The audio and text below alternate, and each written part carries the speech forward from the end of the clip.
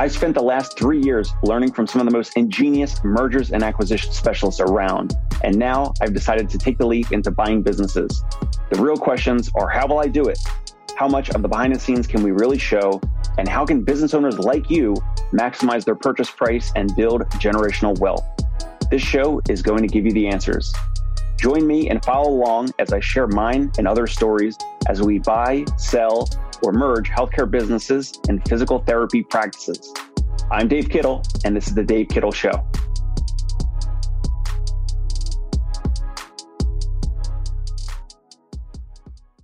Hey, on this episode, we're going to be speaking with a physical therapy practice owner on how he is getting his private practice sellable, plus how and why he's also, at the same time, investing in self-storage. All that and more next with Stephen Dunn.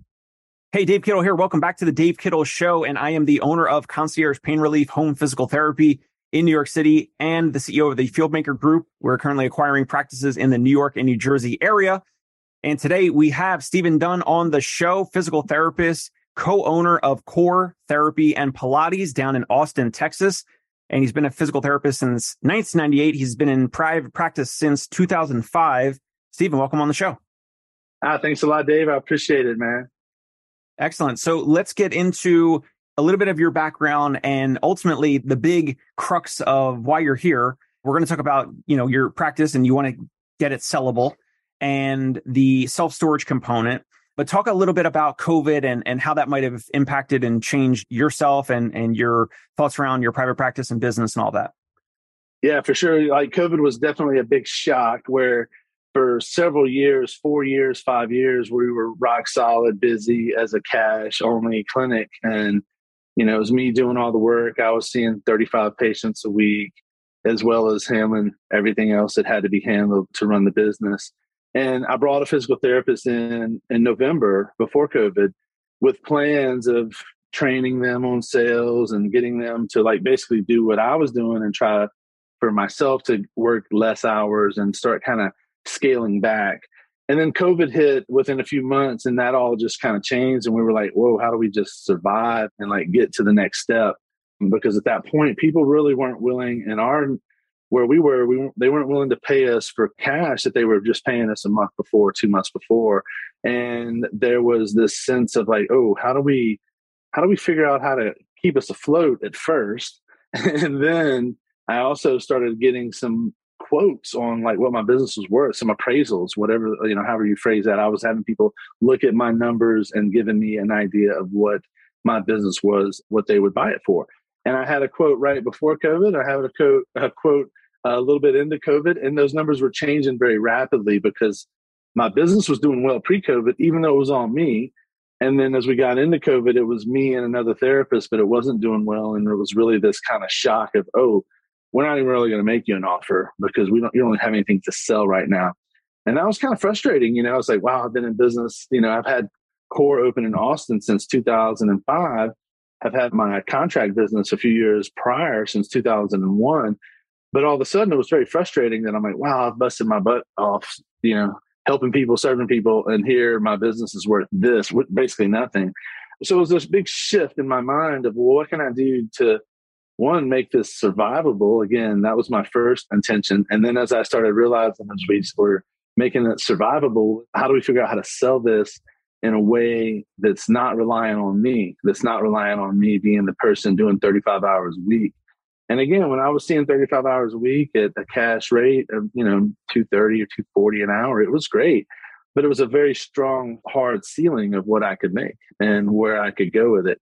And so even though I was really excited to be able to fill my schedule, again, I realized that there was nothing sellable about that. There wasn't much interest in it was sellable, but it wasn't worth as much as I thought it was going to be worth, because it was just me and my client list that the people expected to not necessarily come back once they bought it and did what they did to change it. And so with pivoting and starting to figure out, how do I keep myself and Andy busy? I said, I don't want to keep myself busy. How do I keep Andy busy? I've got him here. He's been with me for 3 months. And so we first started taking Medicare, and that was the last March, so March of 21. And so, from March of 20 to March of 21, we were in this kind of limbo trying to figure it out. And once we started taking Medicare, we went from both of us being very slow to all of a sudden Andy started really picking up, and I kept my hours slow so I could really start focusing on building and trying to not get overwhelmed with patients, just to kind of navigate what the heck was going on, because we were in just untested waters from anything I'd been through from my career for many, many years. And with that said, the shift to Medicare was a great shift, and it got Andy busy. It got me to a point to where I was able to hire my next PT, Danny, and Danny came in January of 22. And so March of 21, we started taking Medicare. By January of 22, I hired my next PT. We had the slowest month in January because of the Omicron. So it was hired a PT full time, and it was very painful because I didn't get in full for a little bit because of the shift in people wanting to come out because of, again, something out of our control. But what ended up happening is by the time we got Danny busy over the summer going into the fall, I'm like, okay, I have 2 PTs busy now. I'm seeing 5, 6 people a week. And the only people I was seeing were my existing clients that have known me for 10 years, 12 years, whatever, 15 years. And really it was people that I kind of had this rule, this unwritten rule that like, if they're on my cell phone and they text me and want to get in, then I'll see them.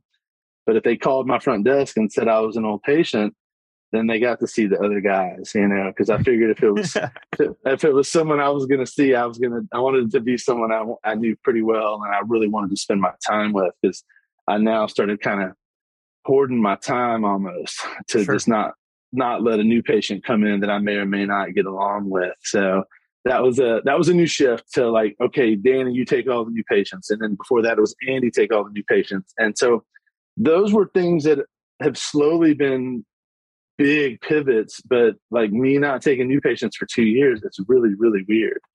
Don't have the relationships with new people that I normally would be having with that constant flow of new people coming in the door. But I've basically kind of become the mayor now of my office, where I show up, I hang out, I work out, I got the dogs with me and chatting with the people. And a lot of the people that are there seeing my other PTs, they're my old patients. They're seeing those guys now, or they're my old patients' friends or wives. And so I really do see that it's what we've built as a community there. And it's the patient list that's really what continues to come in. And I've been there 15 years, 18 years. And guess what? My 45, 50-year-old client is now aged into Medicare. My 50-year-old client is now 65, 68. And so it was a good shift without me realizing it, for just what was going on with the amount of time we were there. And now I have a business that I don't manage the meetings. I don't, again, I saw 1 patient today. I saw two Tuesday. So I saw 3 this week total. And I've been up at the office every day this week, but 3 patients. And the things that I've done have been more focused on, again, what's that next step for the next thing? And I have a new PT coming in for the next step. She starts in January. And so I've basically worked myself out of a room, and I'm really excited about that. So I no longer have a treatment room come January, and it'll be 3 PTs and then getting her full. And then I'm going to start looking at the next step of buying buying some real estate for my next location for core. So that's kind of where I'm at and the pivot that I made. And at one point it was all about me and serving my patients and doing it the way I wanted to do it. And I realized that wasn't sustainable and that wasn't going to be scalable to what I wanted to move forward. And here I am in a hybrid clinic where we're still cash for many, but we do take HMOs and PPOs for Blue Cross now, and we take Medicare, and they all pay around 130, 135 an hour. So it's not bad. It's not great, but it's not, it's not bad at the same time. And I just refuse to take anything else because they don't pay. Right.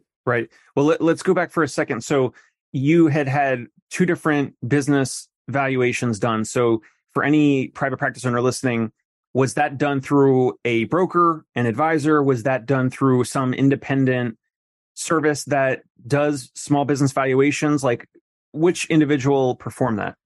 So the first time it was actually done by Will Butler and his team. And Will, this was, again, right before COVID. And Will I would say, is a third party financial person. And, he looked at our numbers, and there was a guy with him that was on his team, and I can't remember the guy's name, who really kind of handled that part. And they gave me a figure based on that. And then someone reached out to me during COVID, and it was a guy who he had built like 12 or 13 clinics in Central Texas and sold them all, and was looking with his team, him and some VCs, to basically like buy a couple clinics that are in the $1 million range and then merge them together in the umbrella to get them up to that $10-12 million to get a much bigger multiplier. And so I got the quote from them, which these are the guys trying to buy me. So, they're the ones. So it was an offer. That one was probably an offer, right? As opposed to, they were saying this is what we value your business as, but it was like a non-binding letter of intent, or what? Well, they basically said they weren't going to offer me anything because I'd been so many months in the red through COVID that all the stuff I was doing that I knew was going to build us and bring us out, it hadn't happened yet, And so it's kind of like, I know we're going to get more into this later, but it's kind of like with mini storages, people want to sell me for the work that I have to do. Like, they don't want to sell me where it's at right now. They want to sell me on the potential, the pro forma. And that's just not how it works. And that was a great lesson for me. They were like, well, you're not really making any money, so we don't have any multiplier. Okay, makes sense. And they gave me some tips and things to, like, you do this, this, and this, and it'll make your business much more sellable. So if I went to them right now, they would make me an offer. But a year ago, they didn't, because I was just hiring Danny. Danny wasn't full. Andy was just barely full. And we just were in a totally different place. So I just told them, I'll talk to them later. And I really now know I don't want to talk to them until I've set up, and I now have a plan. Talking to them helped me with that plan. Listening to your podcast, listening to lots of people helped me with that plan. And now I have a much better plan that I didn't really have. I pivoted before I had that plan, and now that plan is much, much, much more crystal clear and just a much more direct line of what I want to do. Right. So you're treating significantly less than 2-3 years ago. Correct. You therefore, for an owner that maybe is still treating 20, 30, 40 hours a week, what advice do you have for them where, like, you could probably, and I would love for you to go in further detail of, like, does that allow you, I mean, you have more space on your calendar where you can kind of go into the clinic and speak with some patients, just stop by, see, make sure everything's kind of running smoothly. But, like, do you also notice that you have more, I mean, you must have more, like, just mental bandwidth, because then you're like, okay, well, let me check out this option of self-storage. Let me see this as a potential long-term investment. So if you were to get core sellable, and then eventually, if and when you do sell it, then you have the next chapter of your life in terms of self-storage. So right now, if there's a practice owner that's kind of still in patient care, maybe then they have a team. Maybe they're doing $1 million or $2 million in revenue, but they're treating 20, 30, 40 hours a week. What advice do you have for them in regards to them treating patients, even though that's probably what they love doing? Yeah, I mean, that's a great question. I think it's really just an evaluation of where you want to go. Because if you want to sell your business and you want to walk away, then you need to be done before you sell it. If you're seeing 20 patients a week, when you sell it, then they're going to expect you to keep seeing those 20 patients for some time.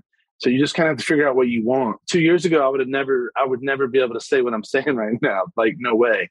I was not ready. Even though I was already kind of mentally trying to prepare for it, I wasn't ready to do that. So you just kind of have to know what your plan is. And my plan got shifted by COVID significantly. And once I finally got to this point where I'm like, okay, it's no longer about me. It's no longer about, like, me thinking I'm great. It's about, like, me systemizing and selling and getting this place to where it's not about me. So if you want it to not be about you, then stop treating. If you want it to continue to be, you want to be a part of that plan moving forward when you do sell, then keep treating. But I really just think it's up to each individual and what they want. I love treating patients. I miss talking to people. I miss spending an hour with my patients. I really do. But at the same time, the time that I have now allows me to do these types of things, allows me to do other things where, like, I'm talking to a banker, I'm talking to a broker who we're talking business, where it's just like talking to another PT business owner, but we're now talking about a different type of business.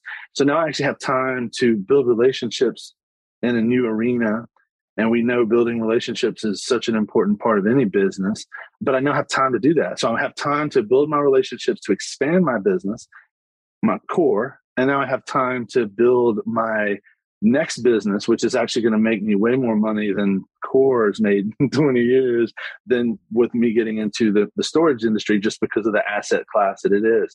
So I really think that question depends on the person and what their goals are and what they want to do. For me, those goals shifted really rapidly and changed really rapidly.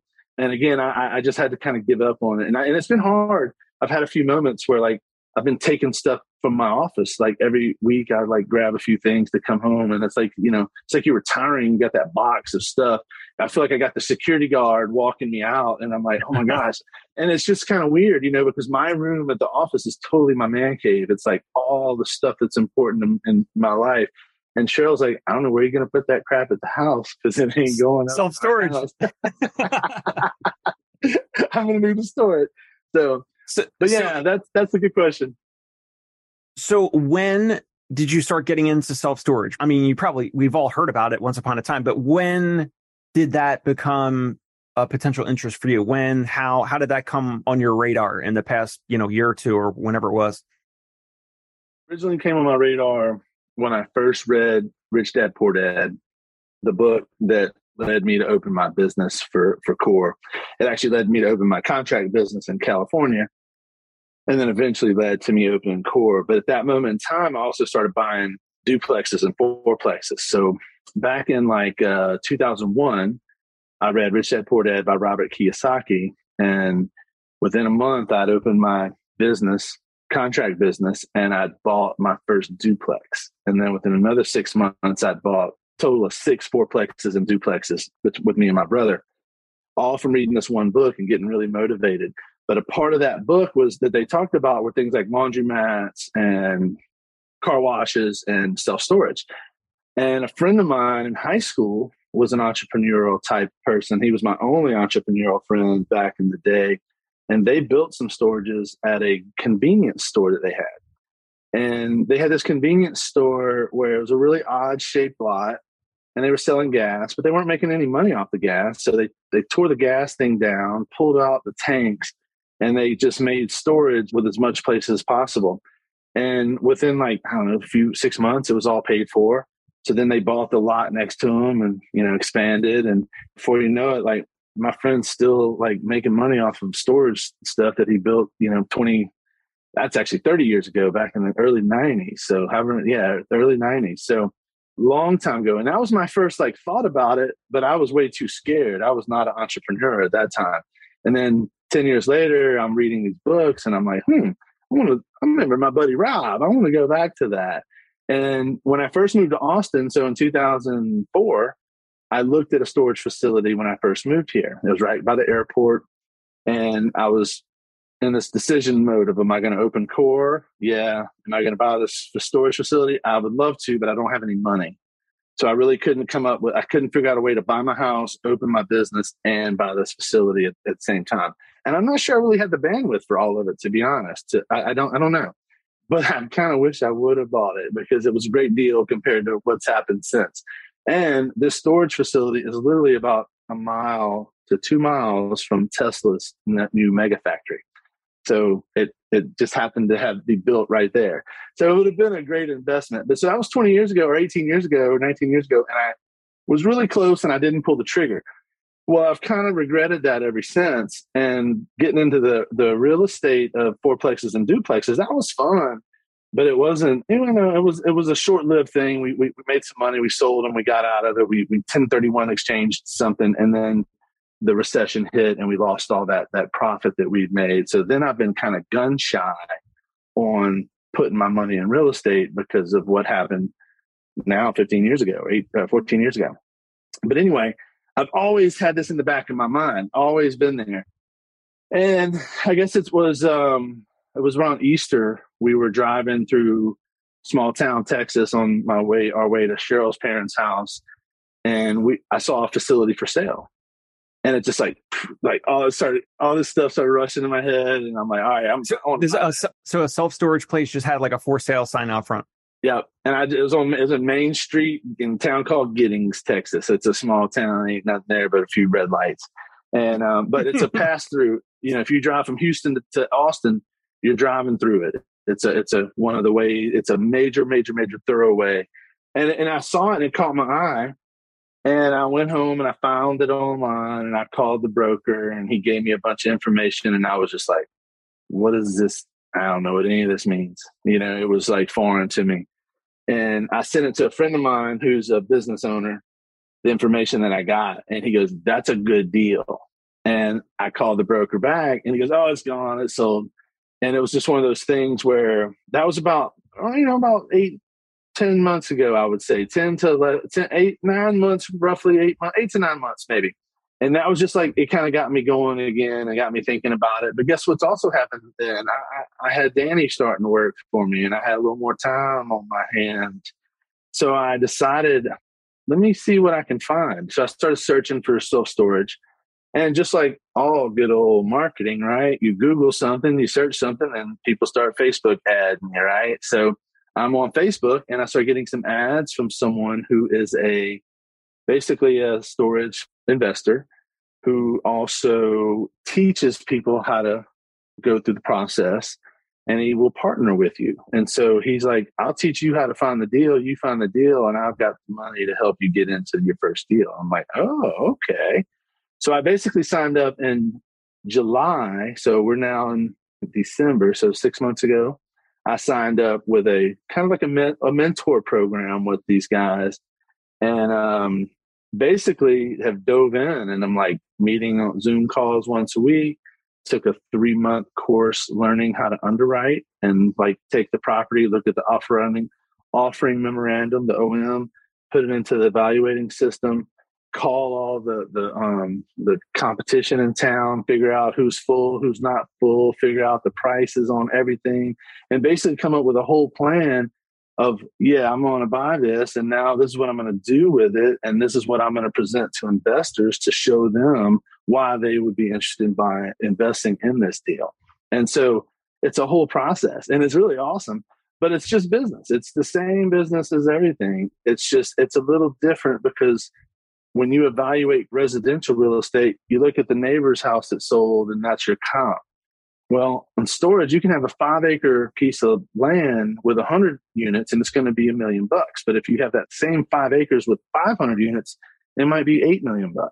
So there's a vast difference in the price based on what is the business generating that's sitting on that. And that's what makes it a little bit unique.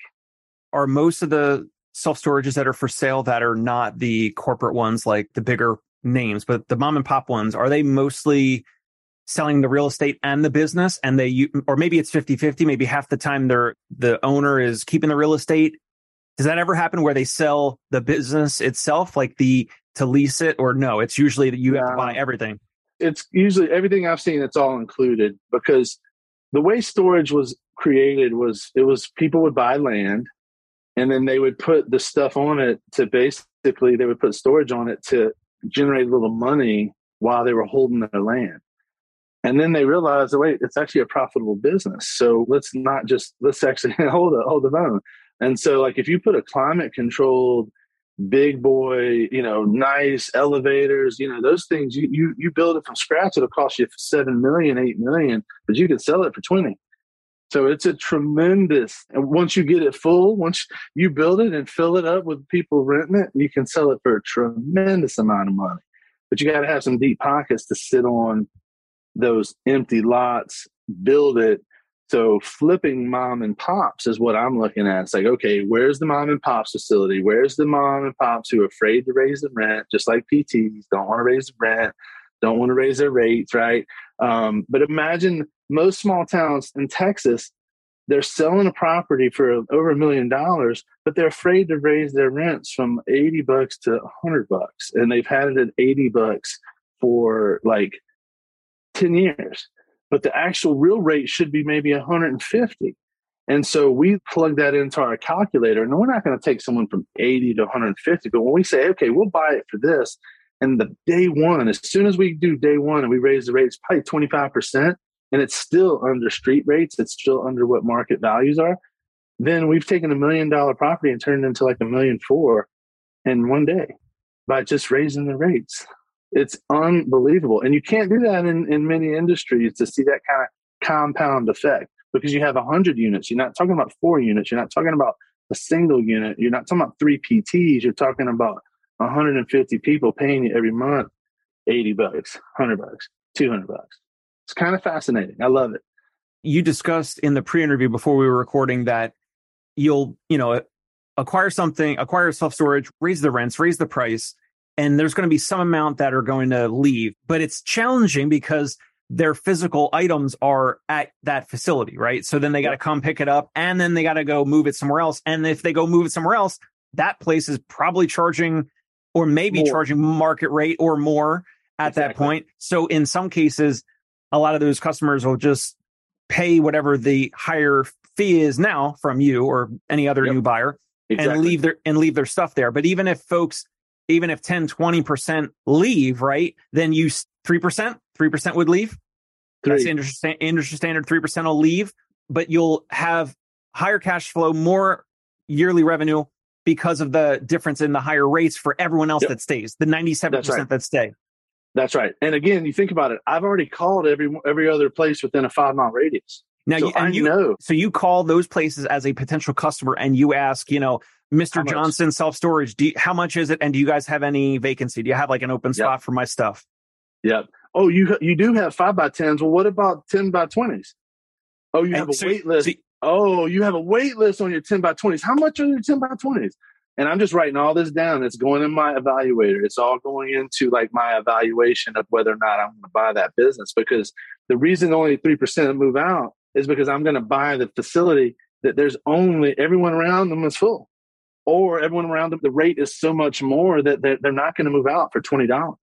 They're just not going to move out for $20, because most people, when they buy into or they go store something, they're going to stay 13 months to 2 years. That's the average, the standard, depending on where you're at. And most people move in day one and they don't come back until move out. And that's it. They don't do it.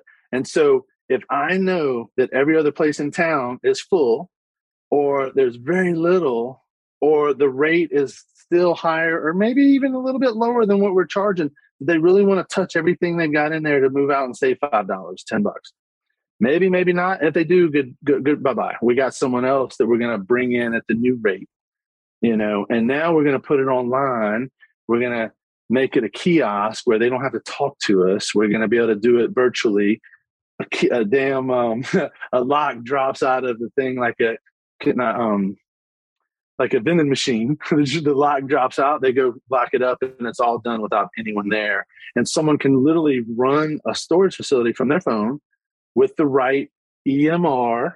Not really, but in the talks of PTs, right? You have the right software, which is basically an EMR. It's going to email them. It's going to keep track of everything. It's an EMR, right? And it's a CRM EMR mixed, right? Yep. And so it's the same idea with that. You get it all recurring. You don't take any more checks. You don't take any more cash. When people pay cash, that's where things go missing. So you just and guess COVID made all of that much easier. People are ready to do that because of COVID, but that was already happening in the storage industry, that touchless thing. And COVID just made it a lot more what's the right word? It made it a lot more normalized for everyone to be doing that. So it's a very fascinating thing. So again, a lot of these mom and pops, they're 60, 70, 80. They don't want to deal with these changes and learning technology and doing this and that. And they're just like, here, let's go. But here's the problem. When I got into this in July, the interest rates were 3. Now the interest rates are 7.5. So the interest rates have more than doubled in a short amount of time. And that's never happened in the history of this game. So the numbers aren't penciling out because the prices are still a little high. Then, it's like the real estate market for residential. As the interest rate goes up, the price of the house comes down. That's not quite happening yet in storage, because it's been so hot for so long that they're like, pay me $2 million, and it's really worth 1.3. And so I haven't made an offer on anything because everything is outpriced, and my software is going to save me from making a bad offer. And my mentor is not going to buy into something with me if it's a bad offer.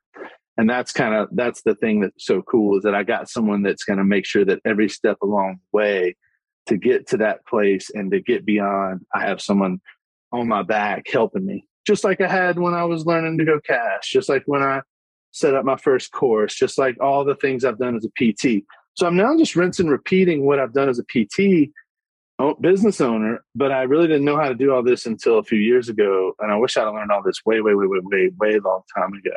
And I'm now a better business owner as a PT business owner because of what I've learned from the self-storage people that are just teaching me such an intentional thing. And now I have a much clearer picture of how I can generate more wealth with selling core than just selling one location for not even, a percentage of what it's bringing in per month. And now it's like this plan has changed. Again, it's all been great. A lot of it's from listening to your podcast. A lot of it's learning things from, again, my storage mentors. But now I'm learning things from people. Like I've read books and done things with these storage people that I never would have read before and learned before. And it's only making me just a better entrepreneur all around. And it's so applicable to PT. It's so applicable to everything. So that's what's fun about it. And I'm at a point where I still love being a PT. I still love doing what I do, but now it's really fun and exciting. It's the search.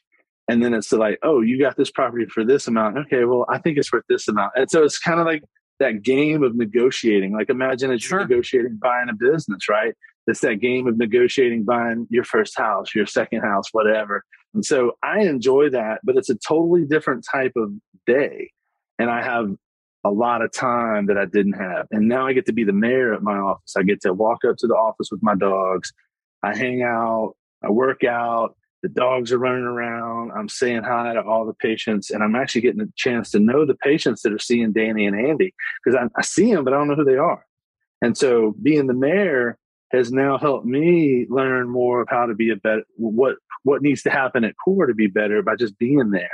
And before I was only there when I was treating patients, but now I have that time. And again, it's all about that time that I never, ever, ever, ever had when I was seeing all the patients and doing everything else. And now I split my day, 2 days a week, I'm focused on core. 2 days a week, I'm focused on the storage. And the fifth day, it's kind of a combination of what's pressing. What do I need to get done? And the last few weeks, it's been hiring a PT, onboarding a PT, starting to get the training ready. So that third day was definitely going to that. As soon as she gets on board, that'll start shifting into something else. For sure. When you were talking about interest rates elevating and some of these self-storage owners not adjusting to the market and still asking for, like you said, $2 million if it's, the self-storage is really worth 1.3, for example. But that's in every industry where there's sellers. Correct. Business owners that don't always have realistic expectations of like the current market rate and all that. So when you say you guys can still pencil out a deal, and even if interest rates are a little bit higher right now, you certainly could still, depending on your mentor and how you guys draw it out, you still could get into a self-storage and then refinance it in the future if you were using, unless your partner it's all his capital and if you're paying most of it out of pocket as opposed to financing it SBA, something like that, or commercial debt. So is that something that you or your mentor have talked about where depending if it's on the fence of something that's workable, you could still put in an offer, even if it's with the higher interest rates now, knowing that in the next 6 to 12 to 18 months, interest rates will probably drop and then you could refinance it there at that point. Have you guys discussed that? Yeah, that's a great question. And it really all depends on the situation and who it is. Like if I'm dealing with a broker who is actually finding the deals and making their cut on the deals, there's no meat on the bone for investors to come on board. There's not enough meat on the bone to make the deal pencil out. If I find the seller off market, or if I find that mom and pops that I've mailed a letter to that I resonate with because I'm telling them I'm a PT leaving the industry, starting a new industry, and they're like, oh, I had a hip replacement and I loved my PT. I'm kind of like trying to tap into that emotion of like the person that wants to sell it to me because something I've wrote to them or when I've called them is connected with them. Then it's a matter of like, they might actually allow me to do an SBA loan and go through the process. But if I'm competing with 20 people SBA loan takes too long. I will not get into my first facility if I'm doing an SBA loan, if I'm competing with people, right? Because it's a cash, it's moving fast. And that's where my mentor comes in. If I find the right deal, they have the money, or they'll syndicate and raise the money in a webinar in the matter of 45 minutes. And so they'll put together a webinar. This is the deal. This is the numbers. This is what we're going to change. This is how we're going to change it. Your 50,000 is going to turn into 125,000 in 3 to 5 years. Let's go. And it basically just summarizes it all. And then he'll raise anywhere from, $1 to $2 million in one webinar in the matter of a couple of days. And then it's a matter of let's go. So it's up to me to find the deal right now. And if I find the deal that pencils out that they're willing to invest in, if I find the deal that I can do it without them, they're like, do it. But I need them right now because I need to understand the game, and I don't have the amount of cash flow that I need to do it. So if I find the deal that we can syndicate with, let's say it's a $2 million deal, and now we used to be able to get into it for 10% down, 200,000. Well, now it's 40% down. So it's a big difference now. So I need $800,000 to get into a $2 million deal, right? So all of a sudden we can go to syndicators and say, hey, we need to raise $800,000 for the down payment. This is your preferred interest that you're going to get paid every quarter. And then this is on the back end, when we flip it, this is your return on that. And it's all laid out. And then I can go get the loan, or my partner can get the loan more realistically, because they can get a loan without SBA. I'm going to be focused on SBA. My partner can just call his buddy and say, hey, I got this deal. You want ready to go? Let's go. And it's good to go. So all of a sudden, I'm not even putting in much money.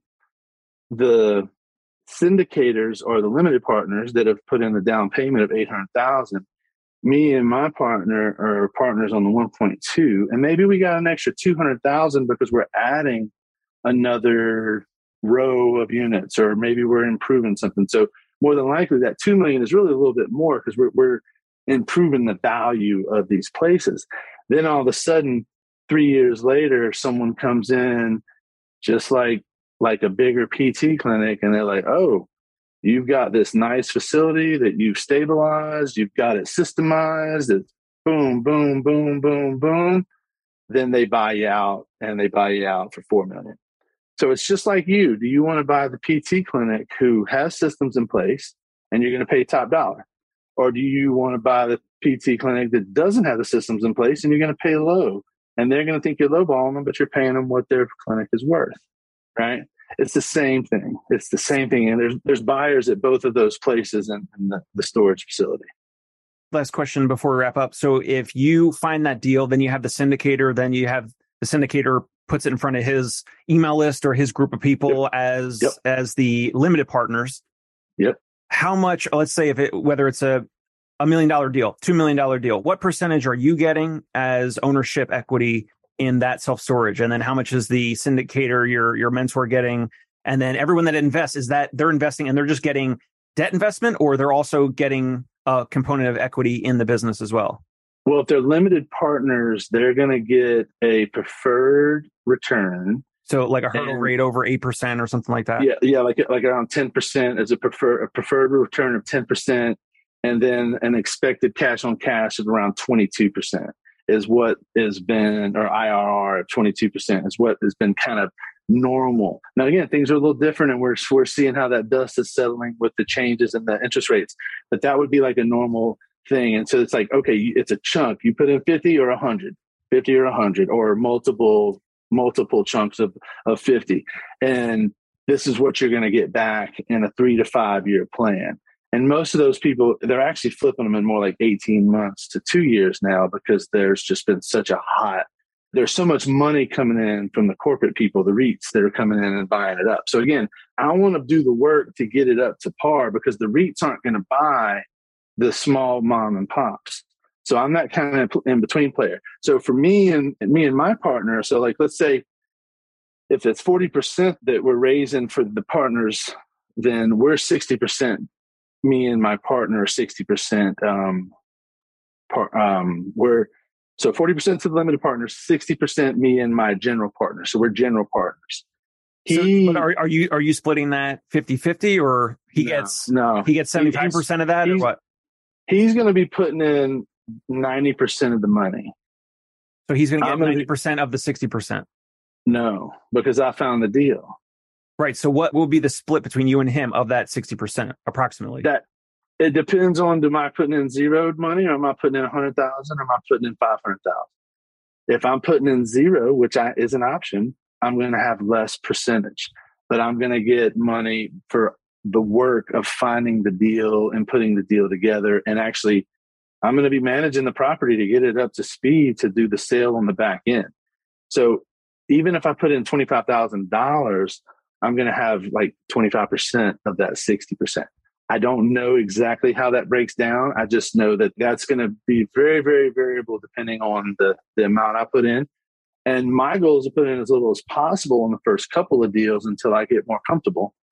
And then I want to do it on my own with the SBA and not worry about it, but do a few with them to get that comfort zone. So potentially, if you find the deal, he's finding the capital. And if you and your mentor both put in the same amount of money, then potentially you would get 30%. He gets 30%. Yep. Yeah. And then the LPs get the remaining 40%. Yep. Exactly. Yep. Exactly. And depending on where we come in, he's had students put in 25,000 that whenever they flip the deal on the back end, they're splitting 2 million between him and that person, to where that person's cut of the 2 million is not $1 million, but it's 600, 800,000.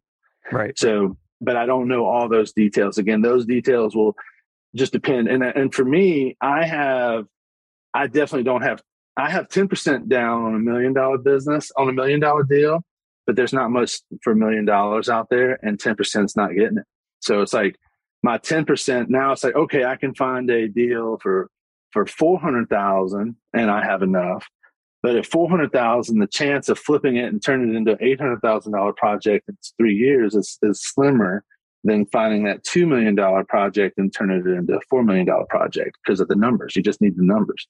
Right. Because if we're increasing the rent of 40 units versus 250 units, it's just a totally different compound interest of getting that multiplier going higher and higher and higher. So there's a certain amount of number of units that you want to make it feasible. But then if you get to a certain level, it's also going to then be very, very, very pricey because of just how much things have become. But it's such an interesting, fun game. And I'm at a point where I've evaluated probably 150 deals right now. Whoa, wow.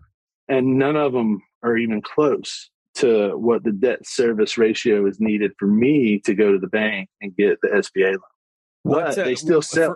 For these deals, what's the service coverage ratio that you're looking for? Like a 1.25 or 1.5? Or I mean, obviously the higher the better. And 1.25 is what SBA is like the minimum. 1.25 to 1.3, 1.3. Yep.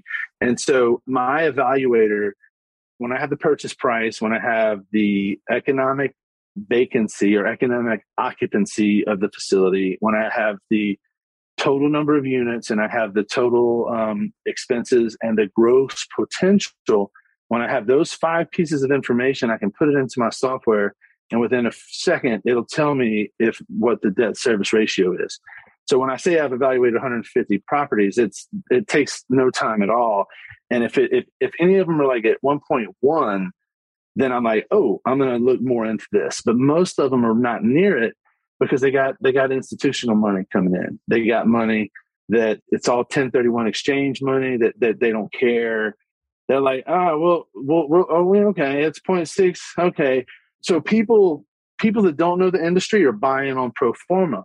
I'm being instructed to buy on performance right now, not pro forma, because if you want me to buy on pro forma, you do it yourself, and then I'll buy it at that rate. But Stephen, you have to remember this for when you sell core, because 100%. the buyers are going to say, well, because many buyers 100% tell me, they're like, well, you could double the revenue. There's a lot of space. There's a lot of opportunity here.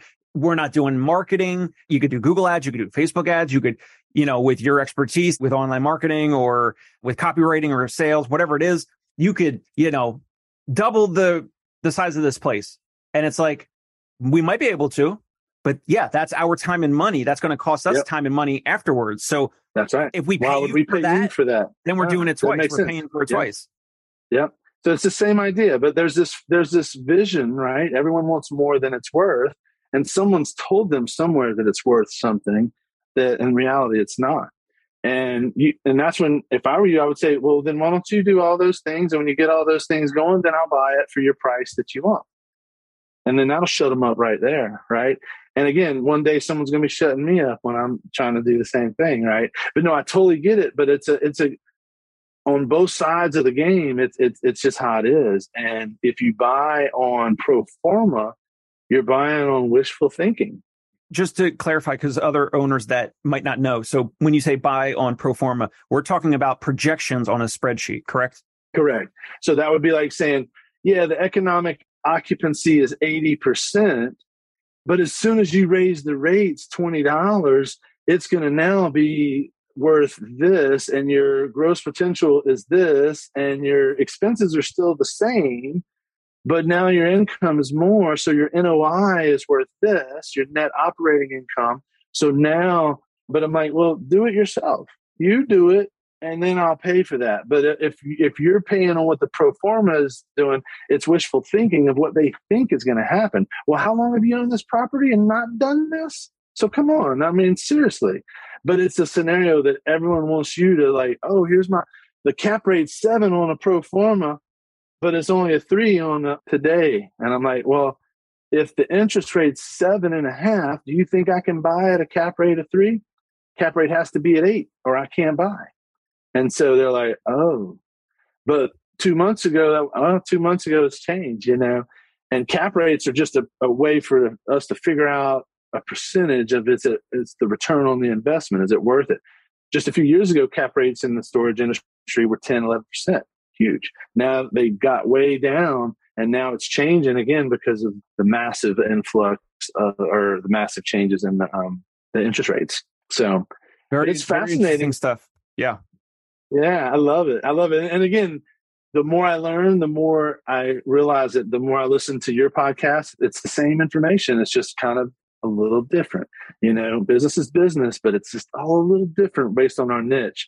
And what I've learned is that we can really make a lot more money out of the PT industry if we're willing to take that risk. And so I've already taken the risk for 20 years in the PT industry. And now I'm like, okay, my risk is now to grow without me. So I can actually start taking other risk and start using some of the equity in my house that we've built up to like actually generate money for me instead of just working my butt off to not generate what I want to generate.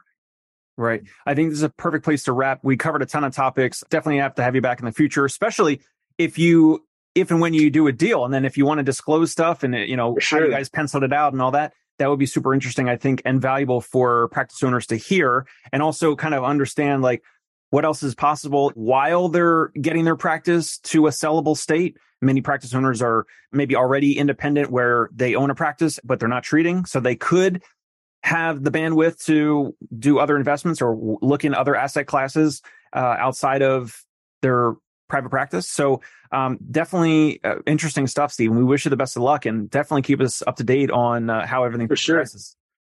For sure, man. I would love to be able to talk in a short time about buying my first place for my commercial space for an expansion of core, as well as my first facility for self-storage. So I'm working hard trying to make those things happen. So there you go. Excellent. So that's it for the Dave Kittle Show. Stephen, we'll have you back in the future. Thank you very much for your time. Thanks a lot, buddy. Appreciate it, man. We'll talk soon, man. Thank you. Hey, it's Dave Kittle. Are you a healthcare business owner or physical therapy practice owner who is looking to figure out your succession plan or exit strategy? We might be able to help. And in fact, we may be interested in acquiring your practice. If you're interested, you can reach out to me. Shoot me an email at dave@conciergepainrelief.com. That's DAVE@CONCIERGE painrelief.com, or you can call me at any time, 646-781-8884.